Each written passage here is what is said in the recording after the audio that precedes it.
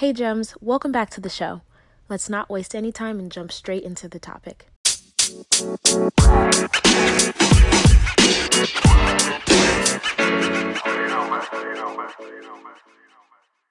Do you have a partner that has an anxious attachment style? Your partner may need consistent support. And today we will be talking about the ways that you can give that to them.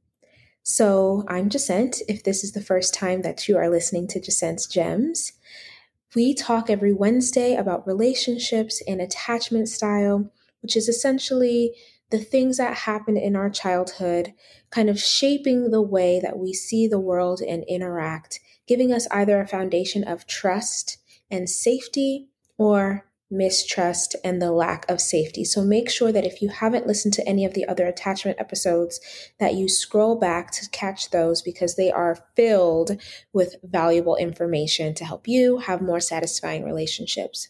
So, the first thing in order to support an anxious partner, okay, the first tip is that you want to make sure that you're patient with them. It's important that they know that you're willing to be consistently there for them. Patience is key, all right? They need to know you are committed to them and that their pain, confusion, or thinking errors are not burdens to you. Okay. The second thing is that you want to make sure you are verbally telling them that you love them. Paying attention to their love language is very important. So do not forget to do that. However, sometimes someone with an anxious attachment style just needs to hear that you will love them and are going to be there no matter what. Reinforce and affirm your partner as much as possible. Third, if you say you're going to do something, then do it. If you constantly are not matching your words with actions, a partner with an anxious attachment style will begin to not trust you. Trust is vital in all relationships, but especially to the person with an anxious attachment style. If they can't even trust you to do the laundry when you say that you will, how can they trust that you're going to love them forever? So be consistent in matching your thoughts, feelings, and actions. Number 4. Now, it may seem like you are doing all the work and not reaping any benefits, but the bottom line is that if you love this person truly, making sure you stick to these tips of support will create a successful relationship between you two. The relationship will begin to flow smoother and the level of trust will grow, exponentially. I'm tripping all over my words. Healthier behaviors will begin to grow and expand, okay? So it's really important that we understand that relationships are an investment and we have to continue to pour into them to continue to reap the rewards of the investment over time. And number 5, the last tip, listen.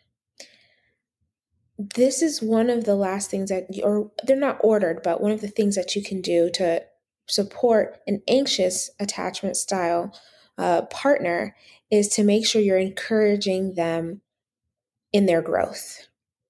They may be on their journey of recognizing their thinking errors that come from an anxious attachment style. Be compassionate and loving and help to motivate them in challenging their anxious thought patterns. This too will help the relationship to become healthier. Now, these may seem easier said than done when in the midst of a relationship, there are so many different moving parts.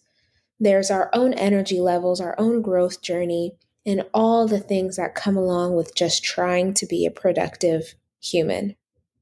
But if we choose to be in relationships with other people, we have to consciously understand that there will be always work to be done. Hopefully, the work that we put in helps to lead us to a life that is more fulfilling than we could have ever imagined. I hope that these episodes help to support you and that you take this information and apply it in your life. That's the only way to get results. I look forward to continuing to support you on your process and progress in your journey, and I will talk to you next time, Gems. If you enjoyed this episode and would like to support the podcast, you have a few options. You can subscribe to the podcast wherever you listen to it, and you'll be notified as new episodes are uploaded. You can also leave a review or send me your feedback. Doing so helps me to create content that's relevant to what you want to hear about. And last, you can share the podcast with a friend. Whether it's directly or sharing it on your social media, it helps them to know that you think that this is information that they need to hear about. Thank you.